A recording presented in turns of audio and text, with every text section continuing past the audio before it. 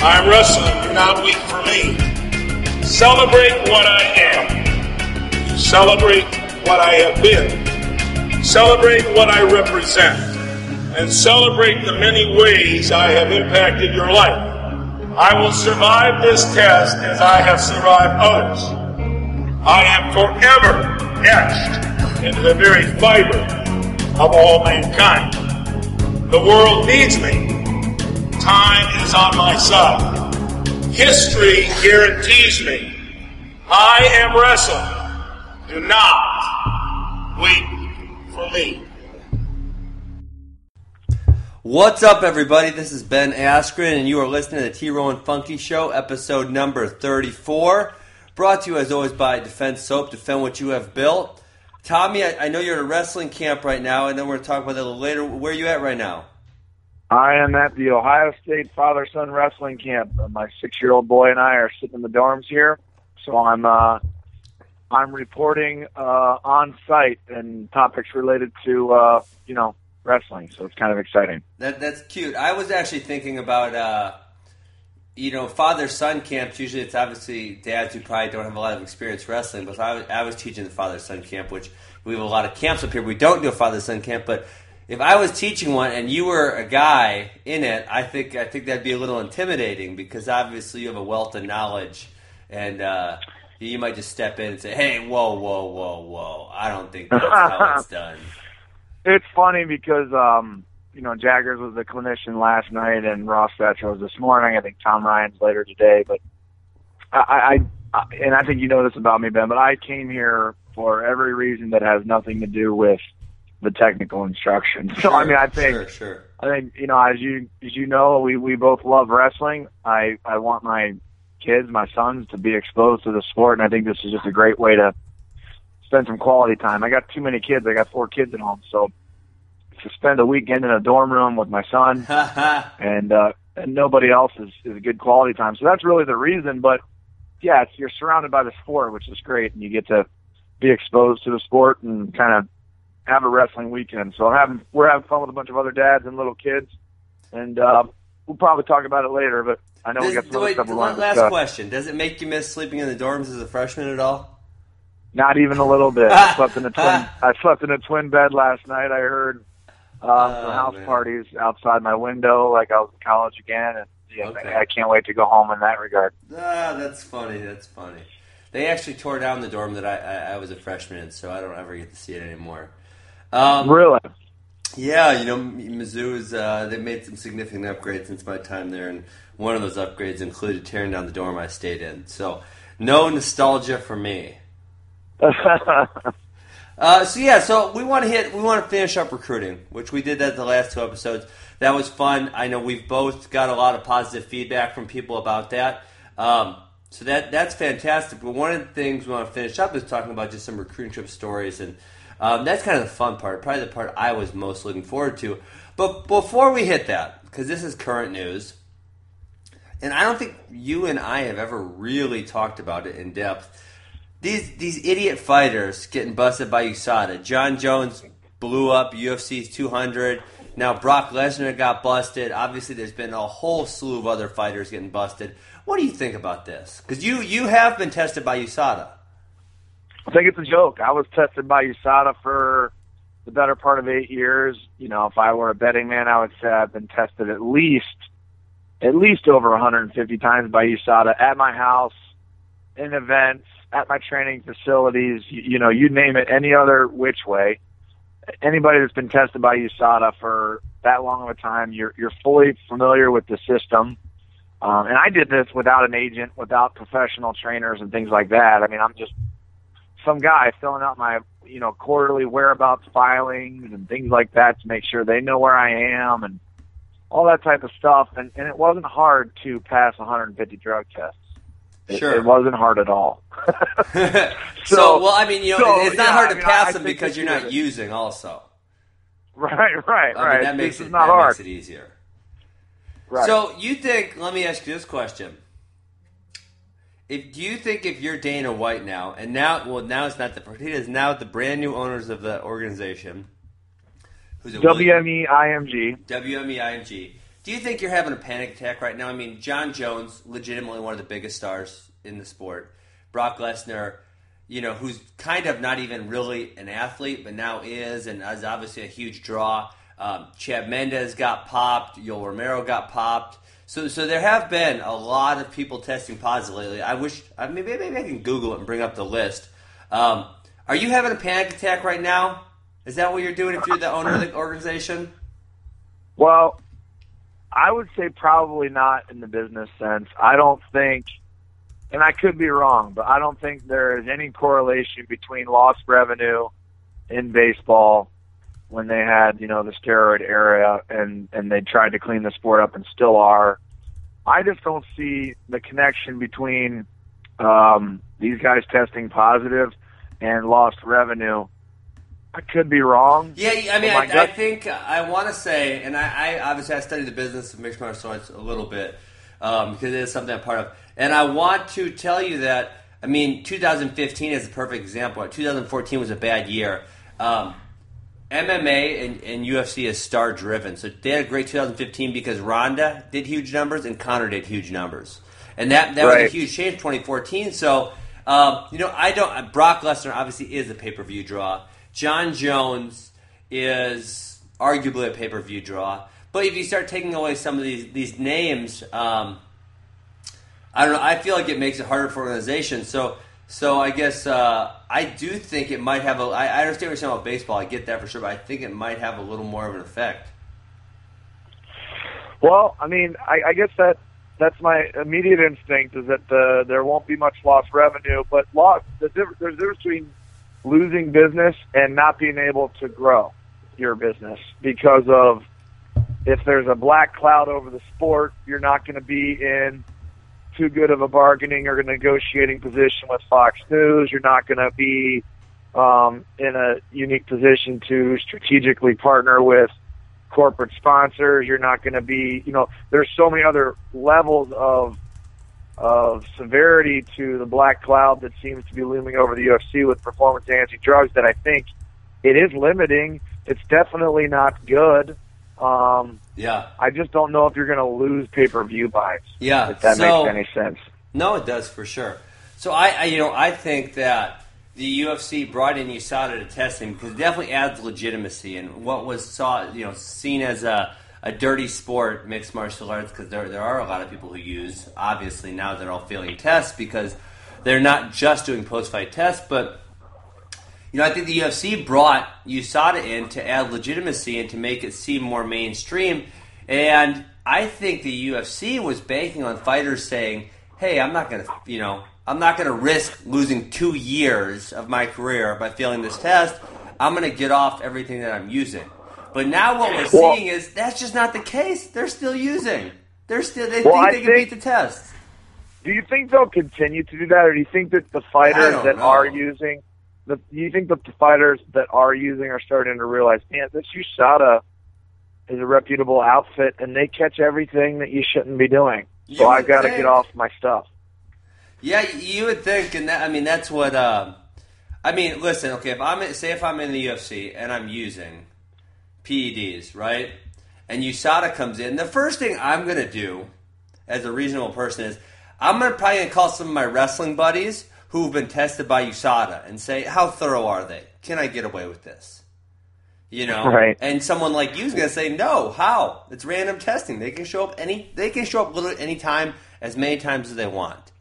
That they can do that. The other thing, Ben, is like once a year you have to take a multiple choice test on USADA and pass it to be an eligible athlete within their program so that you are basically verifying and validating to USADA that you know what the rules are. You know how you can get tested. I believe that is an open book test, right? It's open book, but it's still a process. I'm not saying that it's still a process. It's still a regimented, verified example of having to know what you need to do to pass the tests. And you know that 2 or 3 missed tests equals a positive test. Yep. You know that there are banned substances that you can use if you fill out a therapeutic use exemption form aka a TUE form, ahead of time, they can grant you permission to use perhaps an amphetamine to overcome an illness or an anti-inflammatory that has banned substances in it.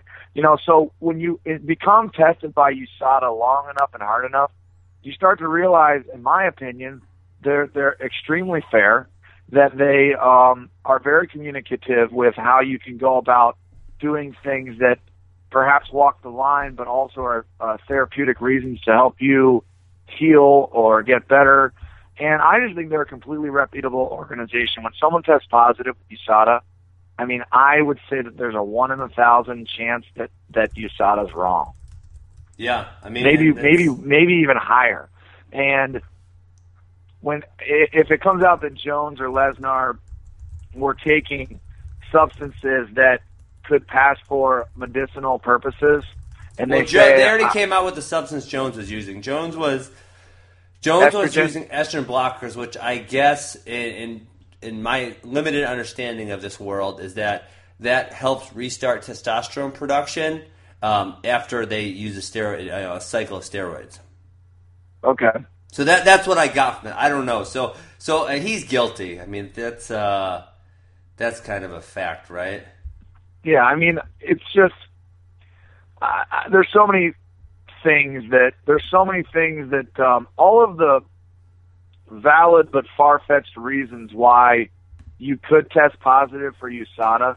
USADA has an outlet for you to communicate with them so that it doesn't equal a positive test. So basically anything you get hit for at USADA, you should have known better. And these guys are professional athletes. In the case of John Jones and Brock Lesnar, they're millionaires. They have agents. They have trainers. Their inner circle of people should know what's being ingested in their body. They should know, hey, Brock, if you're taking 16 different supplements, why don't we hire a trainer for $3,000 to read all of the bottles and make sure that you're okay. And so I think it should be on paper less likely for these guys to get hit than an amateur Olympic hopeful who makes $25,000 a year and doesn't have the resources to insulate these types of things from occurring. So to me, it's just plain as day ridiculous. Ridiculous. So listen, I'm going to tell you what. I asked you what you would do if you were... Hey, by the way, Ben, I am going to munch on some Cheetos throughout this episode. And the reason I'm going to do it is because we're in episode 34. I've never had something to eat on an episode. Never? I think you have and I think you have 7 or 8 times. So I'm just taking a little bit of a pass. There's no way you counted that many times.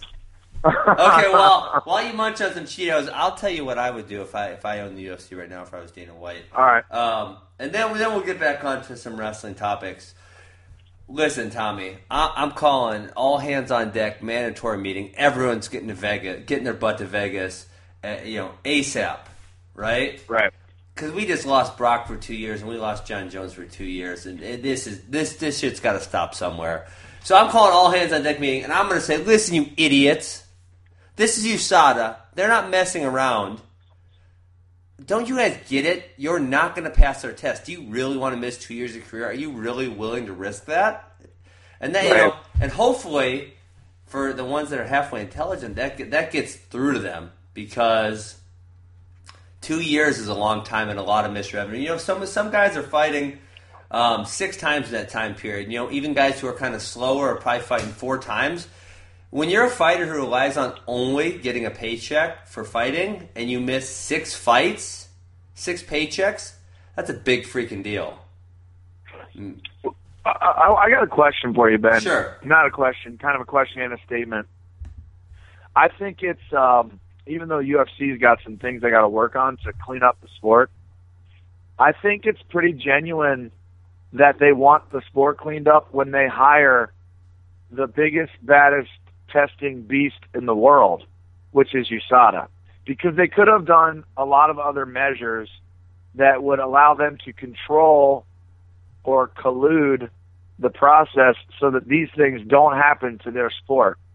But when you hire USADA, I mean, don't you think it's a genuine statement that says, we do, in fact, want to clean this up? No, that's exactly what it says. That's 100%. Right. I think I said they wanted to be viewed as a more legitimate organization. I think a lot of people viewed UFC as dirty. I mean, but Do you prior think- to USADA, they did cover up tests. I mean, there was a test that Vitor Belfort failed right prior to his John Jones fight when they bumped Belfort up to face Jones. He failed the test. It was like failed bad on testosterone ratio or whatever the hell it was. I mean, it was really Question for you. what? If you were a betting man, and when did they institute USADA? Was it a year ago? Hold on. I'm getting the answer right here. Reddit. I got a Reddit of all UFC fighters banned by USADA. Wow, it's about 20 of them. Okay, all the Meldoniums allegedly are under debate right now, so there's 3 of those. Then you got Brock Lesnar. John Jones is up to 4 years. Oh, because it's his second offense. Good God. That obviously hasn't been settled yet. Ricardo Abreu, Chad Mendez, Lyoto Machida, Frank Mir. I mean, these are big names, right? Andrade, Oliveira, Gleason Tebow, Mirko Crocop, Yoel Romero. How long have they been doing USADA? It looks like about 9 months is from what I'm seeing here. That is so much in 9 months. So much. I mean, that's like saying this. Yeah, you got Kyle Snyder, Frank Molinaro. Could you imagine? Kellen Russell, Andrew Howe, Dom Bradley, Kyle Dake. I mean, that's literally what those names are like. I know. Could you imagine that? I was thinking, Tommy, in the last 10 years, because actually we talked about this on my MMA podcast that I have. Joe Warren was talking about his issue because he got the marijuana thing he got flagged for, which he was only supposed to be out of competition and blah, blah, blah. But besides Joe, I could only think of one person who'd been busted by USADA in wrestling in the last 10 years, and that was Obi Blanc. And if I remember right, and I don't 100% remember, I think it was like a clerical issue. Right? Yeah. So, something like that, It was something like that. It wasn't like he was using testosterone replacement. Which guy are you talking about? Obi Blanc was, I think, the only one that I can remember. And like I said, I can't think of any other wrestler.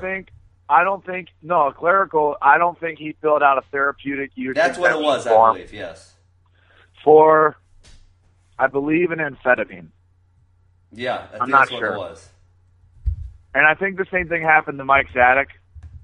Okay, I don't remember that one. That might have been a long time ago. But here's the thing. This is over the past 10 years of 50 to 60 athletes that are tested per year. No, not even. Over 100 American wrestlers are probably tested by USADA every year. Over the past 10 years, I mean, we got like 2 examples, and they're not like meldonium or, you know what I mean? It's like, for sure. So anyways, there's clearly an issue here. My question, though, is that if they've only been doing this for 9 months, give or take, and they just sold their property for billions of dollars, do you think that Lorenzo and Dana and maybe some trusted advisors said, hey, if we really want to get this sold and we want to make it a promotable asset that can grow long term, we've got to institute something so we can get it sold? Do you think that that's part of it? Maybe that was 100% of it. I think that was 100% of it. I mean, I know I heard from people on the inside that there was a lot of mainstream sponsors who were scared to put their name on it because they viewed it as a dirty sport, and I heard that for sure. This stuff is wild, man. Contamination. This stuff is wild. I'm trying to read about Obi Blanc. It doesn't say what he failed for, but anyways, okay. So let's move on to wrestling because it's an interesting topic to talk about, especially because you and I were both tested by USADA, so we both understand that program and what it's all about. And man, these fighters, they just can't figure. They got to figure it out sometime. They can't be this stupid. Yeah. It's really not hard. Just here's what it is. It's not hard. Just eat food. There you go. Eat food and drink water, man, and you'll be fine. Trust me. It's that freaking simple. Well, what do you think? Hey, we should start a consulting firm for these UFC guys. They talking about it, like $100 an hour. Eat food, drink water. Here's the speech, guys. Eat food and drink water. I like it. You know what? I mean, people ask me, Tommy, I don't really even take like a protein supplement anymore. Throughout my career, on and off, I tried different supplements at suggestions of coaches, and I tell you, I could never feel a noticeable difference. Same here. I really couldn't. I did creatine when I was in high school. Okay. And I think that probably helped me, but it's hard to even say because I was also in the middle of puberty, and you're growing and getting stronger anyway. It's like a built-in creatine, or built-in performance. Puberty is a performance-enhancing drug. You know what I mean? That's Tommy. That's gonna be a slogan on a Rudis t-shirt. Puberty is a PED. It really is, though. That's great.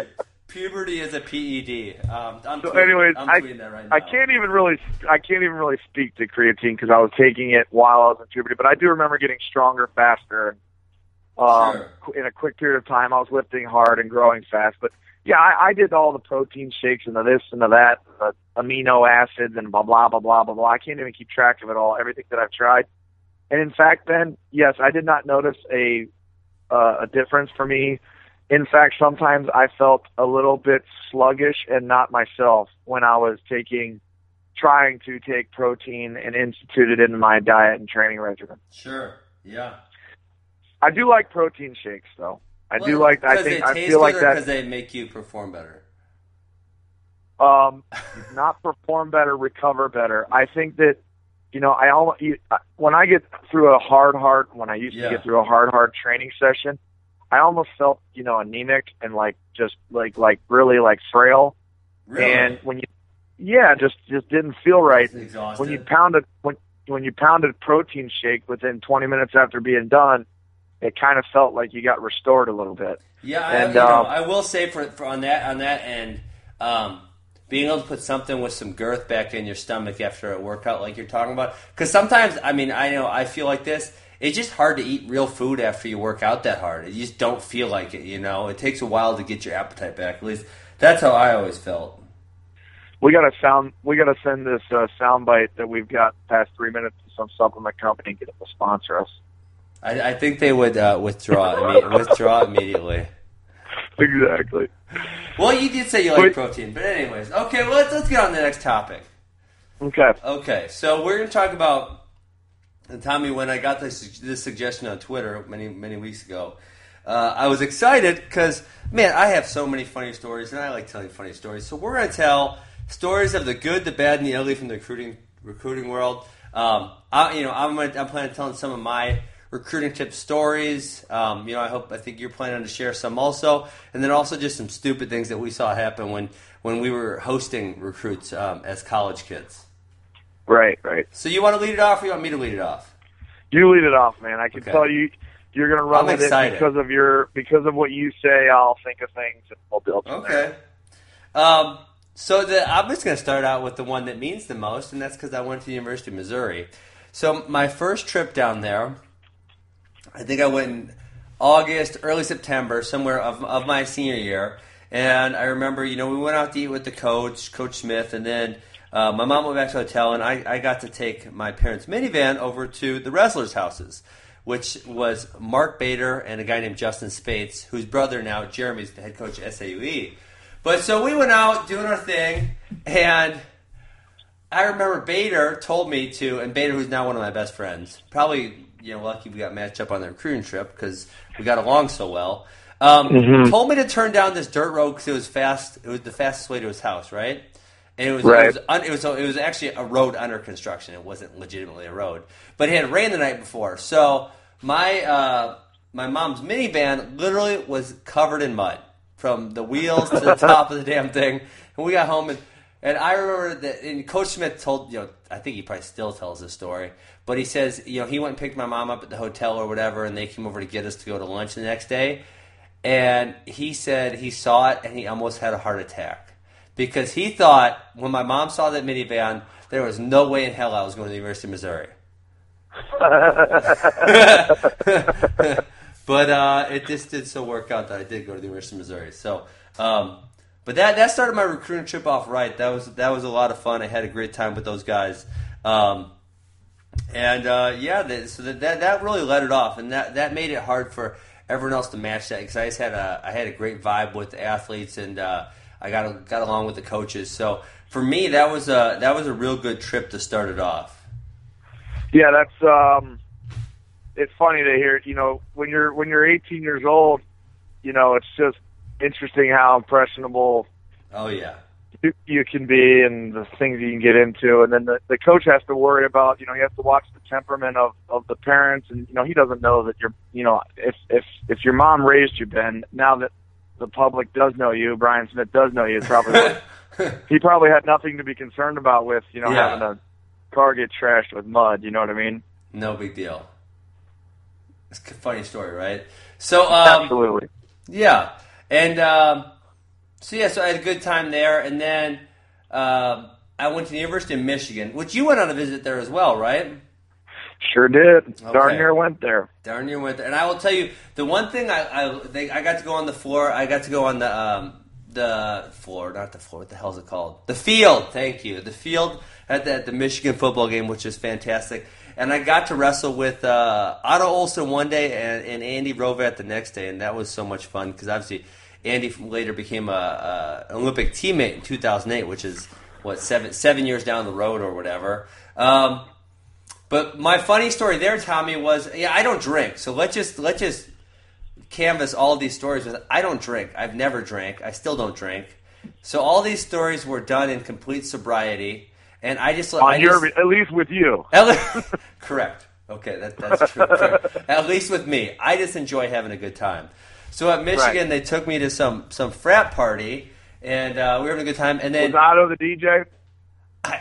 You know what? Now that you say that, he actually might have been, because I know he had that business right in college. He was a DJ. He was DJing at a party that I had on my visit to Michigan. Well, you're probably right. You're probably right that he probably was a DJ, and that was probably how we ended up there. But I remember they played. It was the night before a big football game. It definitely wasn't Ohio State. I can't remember who it was at this point. Maybe Michigan State or something to that effect. And there was a mud pit football game going on in the backyard. And I remember thinking, all right, I'm game.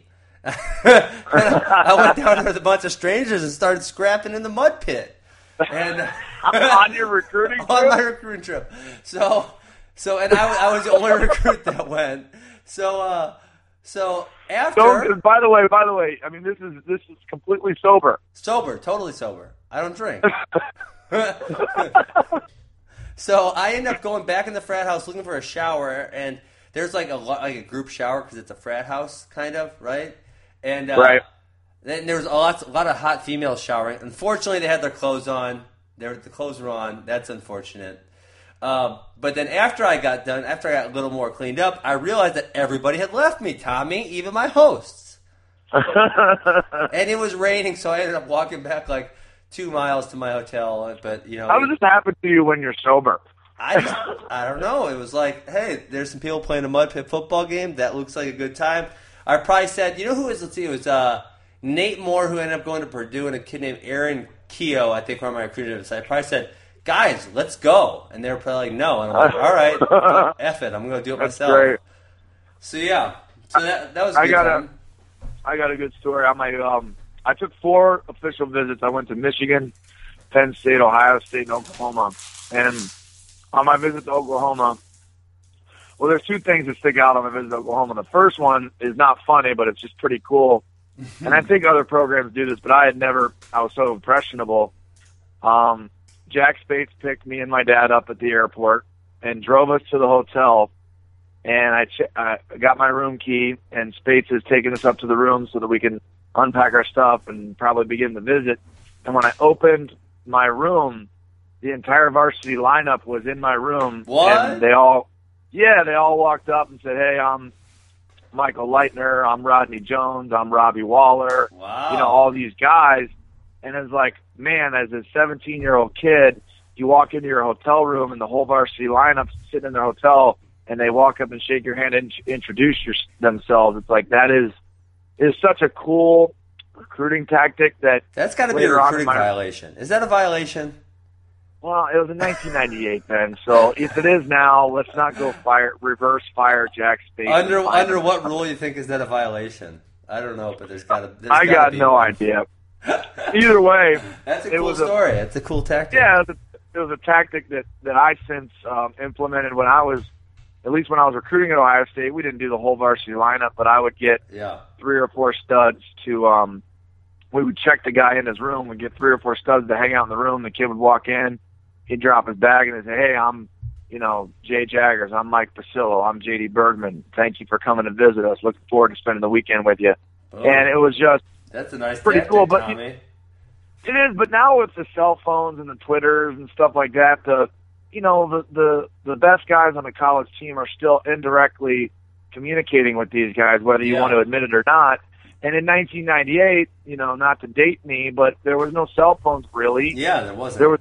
The internet was not mainstream, so it's like, I don't know. I would still say there's something about a face-to-face meeting that that means something. It's very impressionable. But like even at that time, it was even more impressionable. Yeah. Like Michael Leitner was a guy I read about in amateur wrestling. He's not a guy that I followed on Twitter, or he text messaged me because Jack Spade said we like this guy. You know what I mean? It was just some guy I never even. He was mythical almost, and he's in my hotel room shaking my hand. So that was cool. And then the funny one, it's kind of innocent, but really, really funny, is Jack Spates had a barbecue at his house on my visit, and there was a volleyball court set up in the back, and they wanted me to play, so I played, and it was all the better guys on the team playing in a volleyball game. And Leitner was on the other team, and he had sunglasses on with his shirt off. I remember the picture clear as day. So he's got pair of shorts on with sandals, T-shirts off, sunglasses on. He's looking all cool. And he had his head turned, and they told me to serve, and I served then, and it must have been it was like the greatest volleyball serve I've ever had. It was going 100 miles an hour, and it hit Leitner smack in the face, crushed his $5 sunglasses. The whole team was laughing at him because they thought it was a great, wonderful event. And I was like, oh my God, I just smashed Michael Leitner in the face with a volleyball. Wow. And anyways, I didn't end up going to Oklahoma, but that was a really fun visit. No, that's a good story. Hey, one more thing, and I'll add, you're a little bit of a baseball fan at least, right? Yeah, enough. Okay. One thing I remember, it's so weird how you remember certain things, right? And I remember saying, oh my God, this is going to be like memorable. But I wasn't even watching this baseball game. I was with Foley Dowd and Mike Kolzicki, I believe. And we were just walking down the street, right? Right. And I believe it was through a window. I'm not exactly recalling the scene. I'm recalling what happened. But it was that play versus, I think it was the New York Yankees versus the Oakland Athletics, where Derek Jeter, the throw from the outfield, came in and he cut it off and pitched it to the catcher, and they tagged the guy out, and it saved the game. I remember that play. Do you remember that play? Exactly what you're talking about. Yeah, it's one of the greatest defensive plays ever. Yeah, and I remember stopping and saying, "Holy crap! Did that just happen?"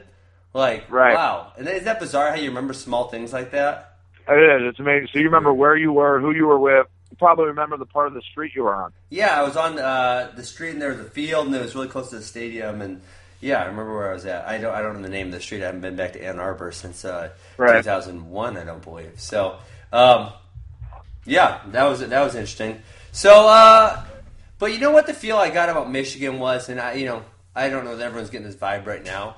The vibe I got about Michigan, and you tell me if you got the same one. They were kind of, the whole athletic department kind of uppity and kind of like, well, we've done this before. You're kind of expected to win here, and. I don't know. At that time, they were winning that often.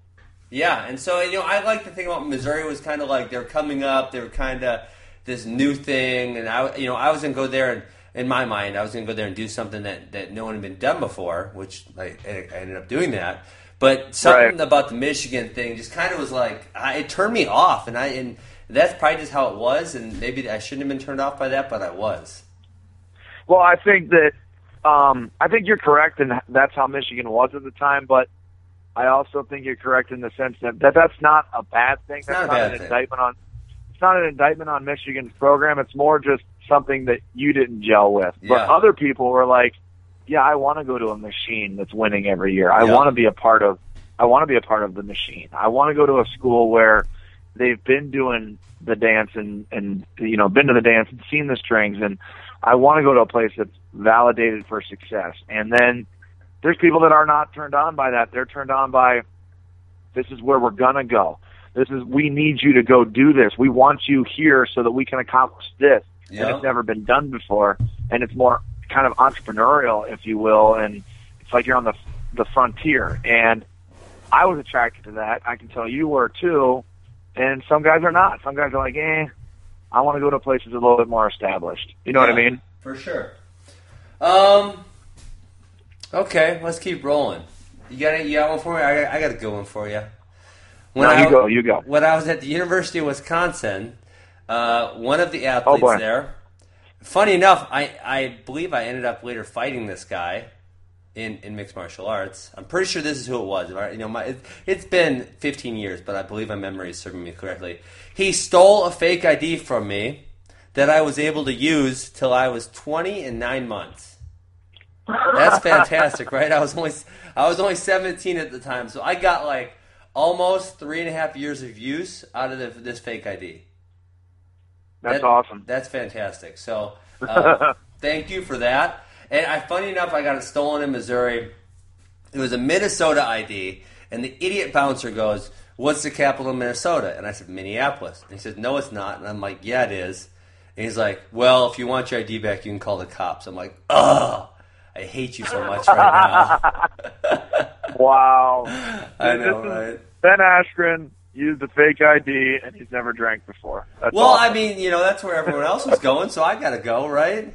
Right. I don't have to do everything they're doing, but I hear you. I'm not going to act like I didn't participate in any fun college activities. Let's see, what else do I got for you? Okay, you want to hear a funny story? This is not about me, and I'm not going to name names. That's a fair thing, right? Absolutely. Okay, here, this one cracked me up. So this kid, I sent out a bunch of texts to a bunch of old friends and everything, and said, give me your best recruiting story. And I appreciate this one. And I'm going to bring it up as a kind of a question to you after this. Since neither of us are college coaches, we can talk about this. So this guy that was hosting was tasked with the recruit gets in trouble. And the coach said, keep this guy out of trouble. This guy's going to try to get in trouble. I got a good one for this one. Okay. This guy says, so you tell your story and then we'll discuss it. So this guy says, okay, so they go over low-key, they chill at this other wrestler's house, and he said they all go to sleep. Well, the recruits, after all the wrestlers fell asleep, the recruit sneaks out of the house, finds his own party, and gets arrested. and the coach says, you are never allowed to host an athlete again. And the guy was like, dude, I fell asleep. He was asleep. What do you want me to do? This guy's got issues. So, all right. Okay, go for it.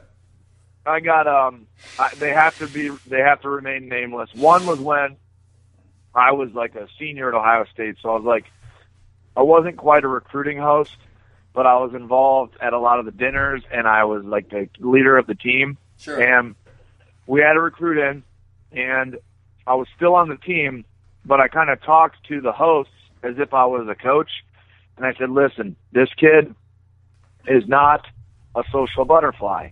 And although we don't want to hide the way that Ohio State is from him, please don't go out of your way to show him how fun it could be if you wanted your social life to be your top priority. So, and I'm kind of paraphrasing here. Yeah, of course. And I'm saying, so just take it lightly. Obviously take him to a party or what have you, but don't stay out till 4. Perhaps go home at midnight before things get crazy, and I'll see you guys for breakfast or whatever. Well, I'm out with my friends that night. And so you're a senior right now. I'm a senior. Okay, so you're on the team. I'm out with my friends that night, and the recruit went out with the host, and I just told the hosts who were freshmen, like, hey, just kind of keep in mind this guy's not a crazy and wild man, and don't make it so. And I walked into a party with my friends, and it's the house is packed to the gills, and there's a pool table in the middle of the family room as you walk in the house, and there's at least 300 people packed in the house, the music's blaring, and the recruit is standing on a pool table with the best looking girl in the whole house. Yes. And she's dancing with him, and his shirt is off and tied around his forehead. And when I walk in, He goes, Tommy, I'm going to Ohio State. Yes.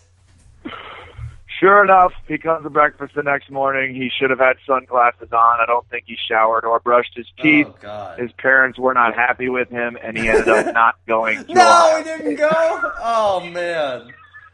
Okay, you reminded me of one. And then the topic I want to discuss is how much do or do not coaches know what's going on the recruits trips, and how naive should they be? That's what I want to discuss. Right. One more story first. So this is at the University of Missouri. So I was hosting a party at my house for a bunch of the recruits, right? So everything's going fine, and all of a sudden, one of the guys on the team and this recruit show up, and this guy, the recruit is very shy, and it's so clear that this recruit is so ridiculously hammered, he doesn't know where he's at. And so I go to the other wrestler, I'm like, what the hell's wrong with him? Like, what's going on? He's like, this dude just grabbed this whole bottle of vodka and started chugging. And I'm like, why'd you let him? And he's like, because he's bigger than me. And I'm like, yeah, but you're on the team and he's a recruit. You don't let him do what he wants.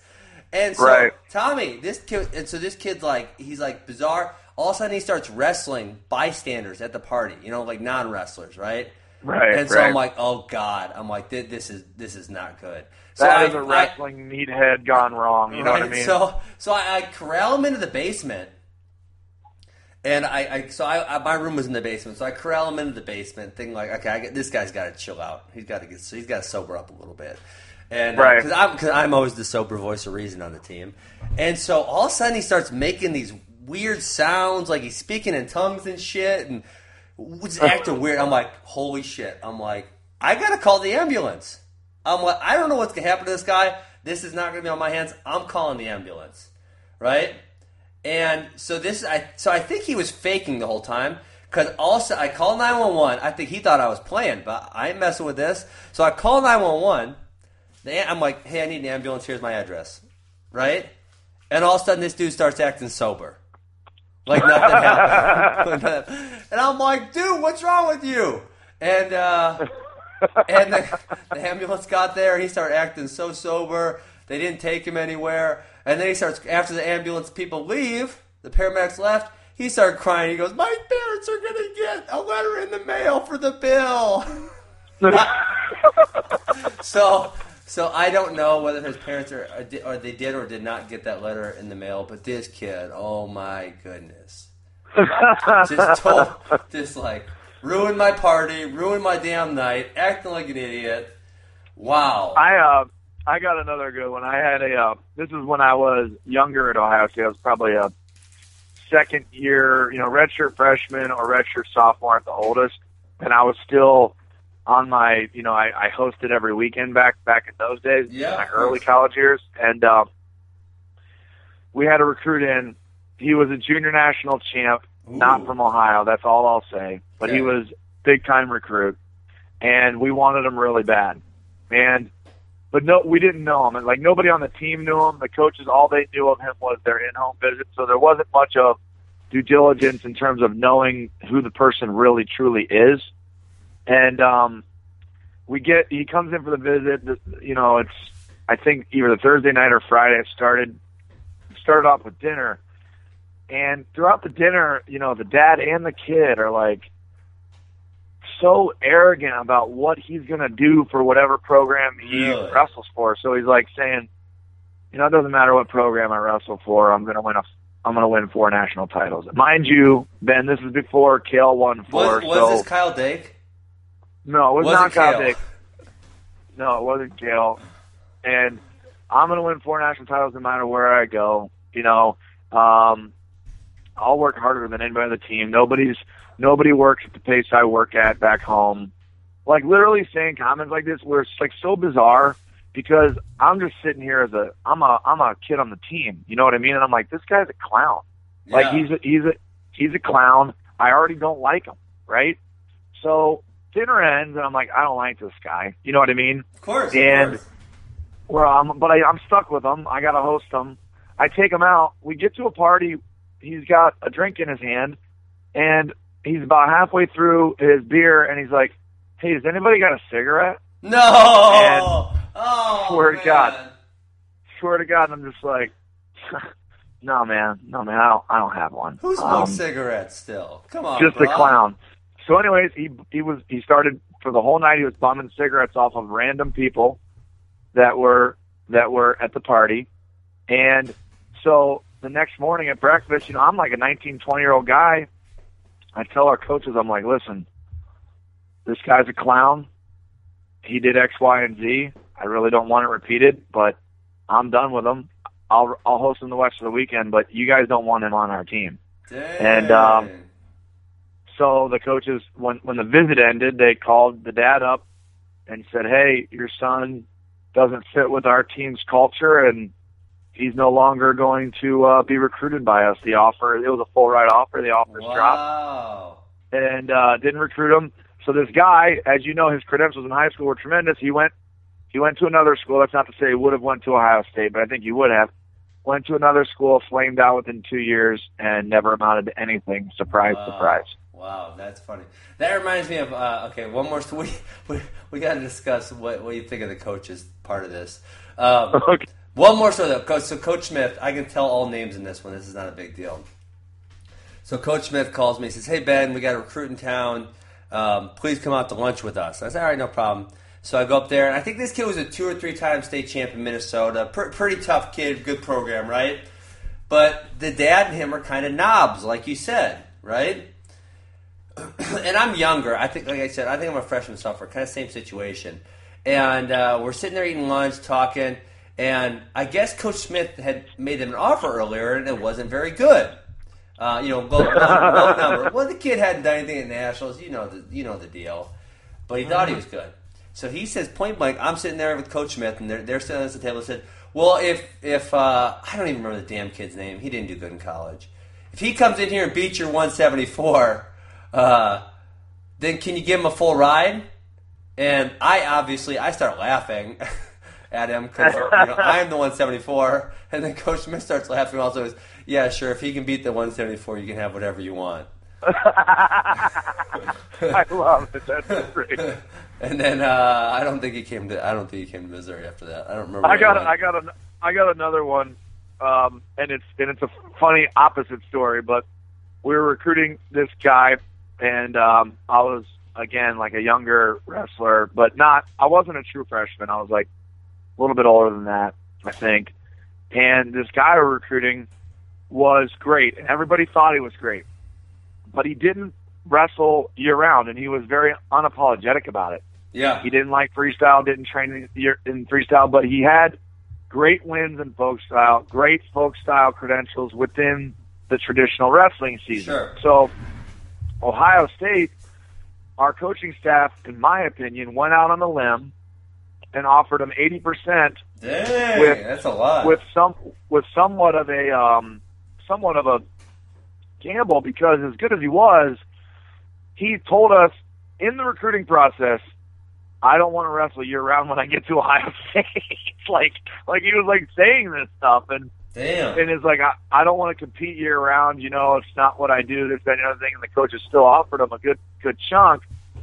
And there was other schools that were smaller than Ohio State, but still pretty good. Sure. That offered him full rides. So it came down to, hey, I want to come to Ohio State, but I want a full ride. If you can do that, I'm coming. If not, I'm going to go to these other places that are offering a full ride. Coaching staff decided not to do it. He went to a smaller school, and, at the time you're thinking, good riddance. He won't be good anyway. He's going to a smaller school, and he doesn't want to wrestle year-round. He ended up being an animal. Oh, God. You got a total animal. Well, you can tell me who that is. Right away. That's a compliment. Wait, let me guess. Tell me what year he graduated college. He graduated college. I graduated in 2004, so he had to have graduated at the latest 2007, and either 2005, 2006, or 2007. I can't really. Here's my guess. We can say this guy's name because you said positive things about him. Right. Jake Percival. That's exactly right. Boom! He was an animal. So since we have his name out there, for the sake of storytelling. Yeah. I probably sensationalized and paraphrased his verbiage about wrestling year-round by about 10 or 15%. It wasn't like, hey, I'm not going to wrestle year-round. It's like, hey, you know, we were asking, are you going to wrestle year-round? He's like, nah, that's not really what I do. You know what I mean? It wasn't like a social position that he took. It's just like, well, it's not really what I do. You know, it's kind of that type of tonality. And the dude went to OU and was a killer. Yeah, he was. It's funny how that works out sometimes, isn't it? And I love Jake. I mean, he's just a great guy. Do you know Jake personally? I don't know him. Obviously, I watched him wrestling. I think he was 2 years older than me, so I watched him a lot. Obviously, the match I remember when he whooped Mike Zadek's butt. Oh my gosh! He was either a freshman or sophomore, right? Yeah. Not that it always works out, Tommy, but there is something about that in wrestling, and it's a positive and a negative. Obviously, in this case, it's a positive that kind of cowboy mentality, like, this is what I'm going to do. I'm just tough as shit, and there's nothing you're going to do about it. Right, and you just, that is true. It's just hard to bet on it. It's hard to bet on it. You're right, yep. Because it doesn't always work out.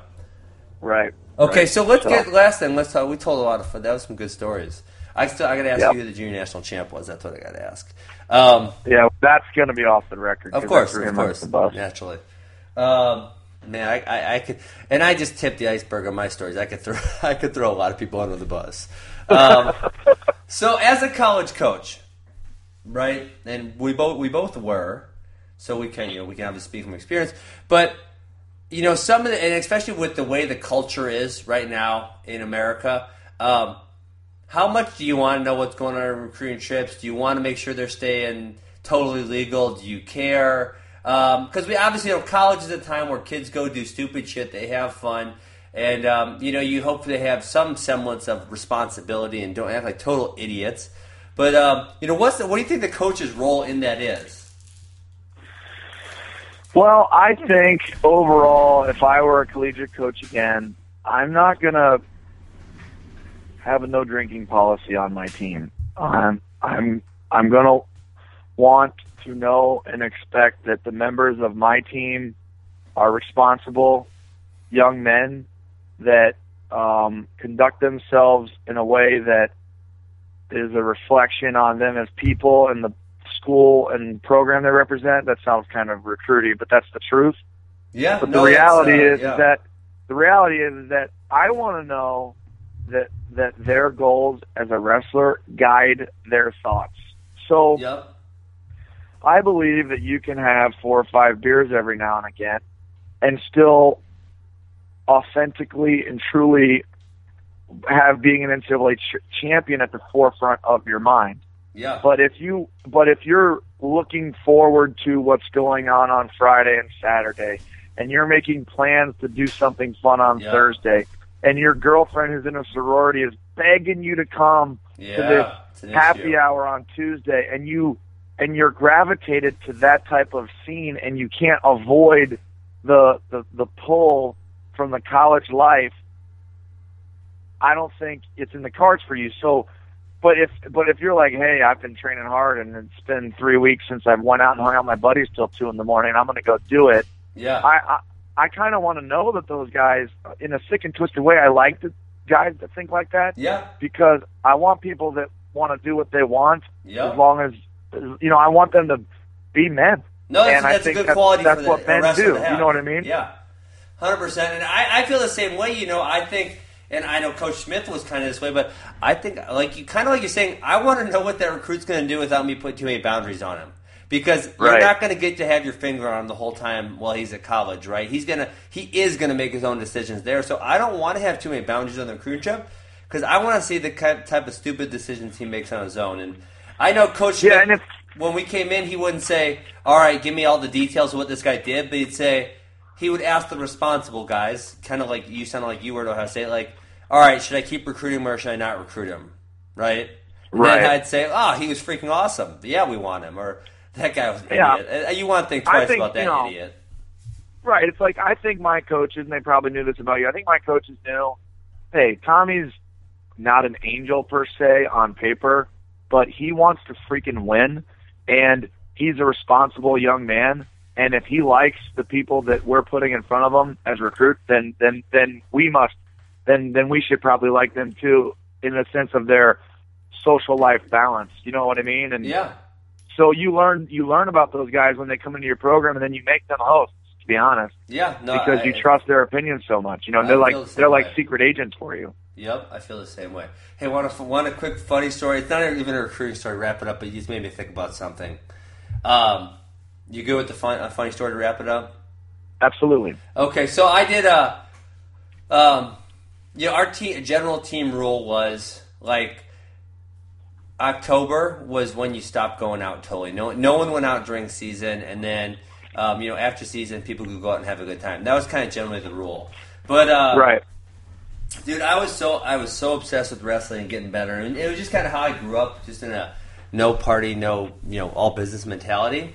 But after my junior year of college, so I won NCAA title, I won my Hodge, I went to the U.S. Open, and I hurt my neck, right? And it was kind of continually hurting, and I was trying to wrestle through the trials, but it was like May, and I heard it over and over again, and I literally lost all the strength in my one arm. I mean, it was just pathetic. I couldn't do a 20-pound dumbbell bench press on my left side. And right. So the doctors are like, listen, you have to take time off. There's no other heal for this. You just got to stop.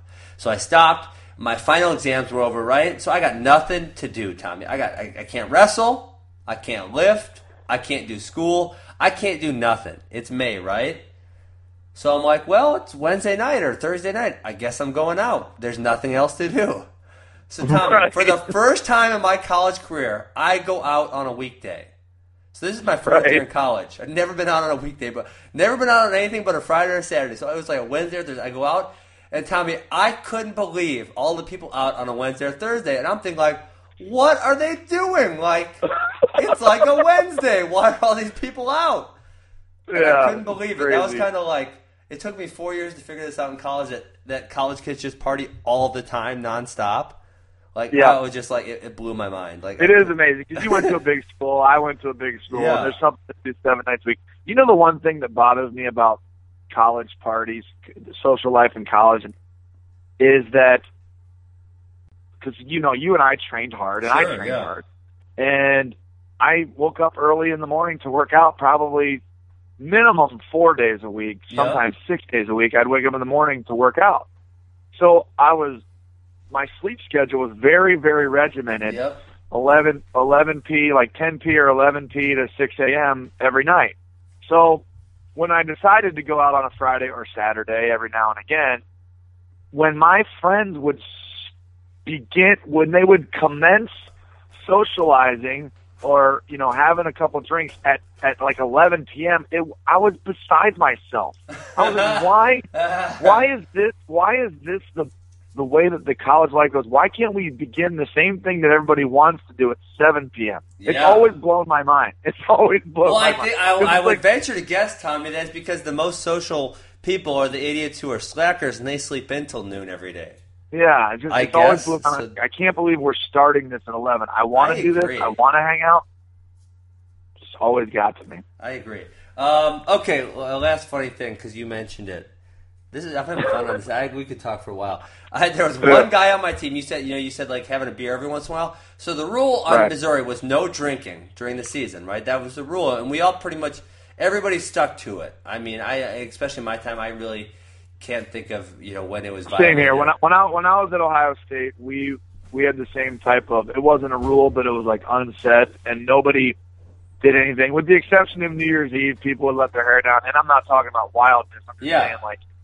A token drink or two, and that was it. Sure, but we had this one guy.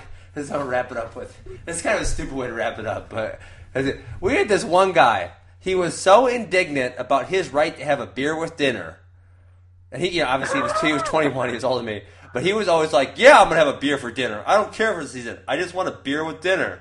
Just one. He wouldn't drink more, but when he was having dinner, he'd have one beer every time." And he thought it was his right. I'm just having a beer with dinner, guys. Ridiculous. I'm 22. Why can't I have a beer with dinner? And we'd be like, "You are such an idiot. Like, why do you need a beer?" He's like, "I'm 22. I can have a beer with my dinner. Damn it."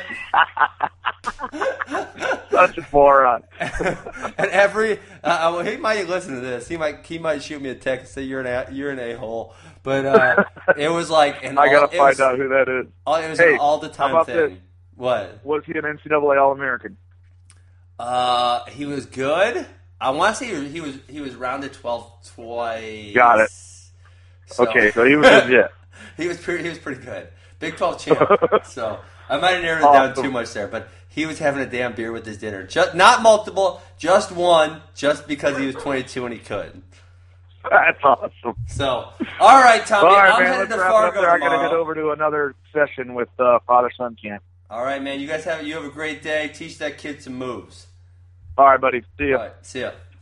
You are listening to the T-Row and Funky Show, brought to you by Defend Soap. Defend what you have built.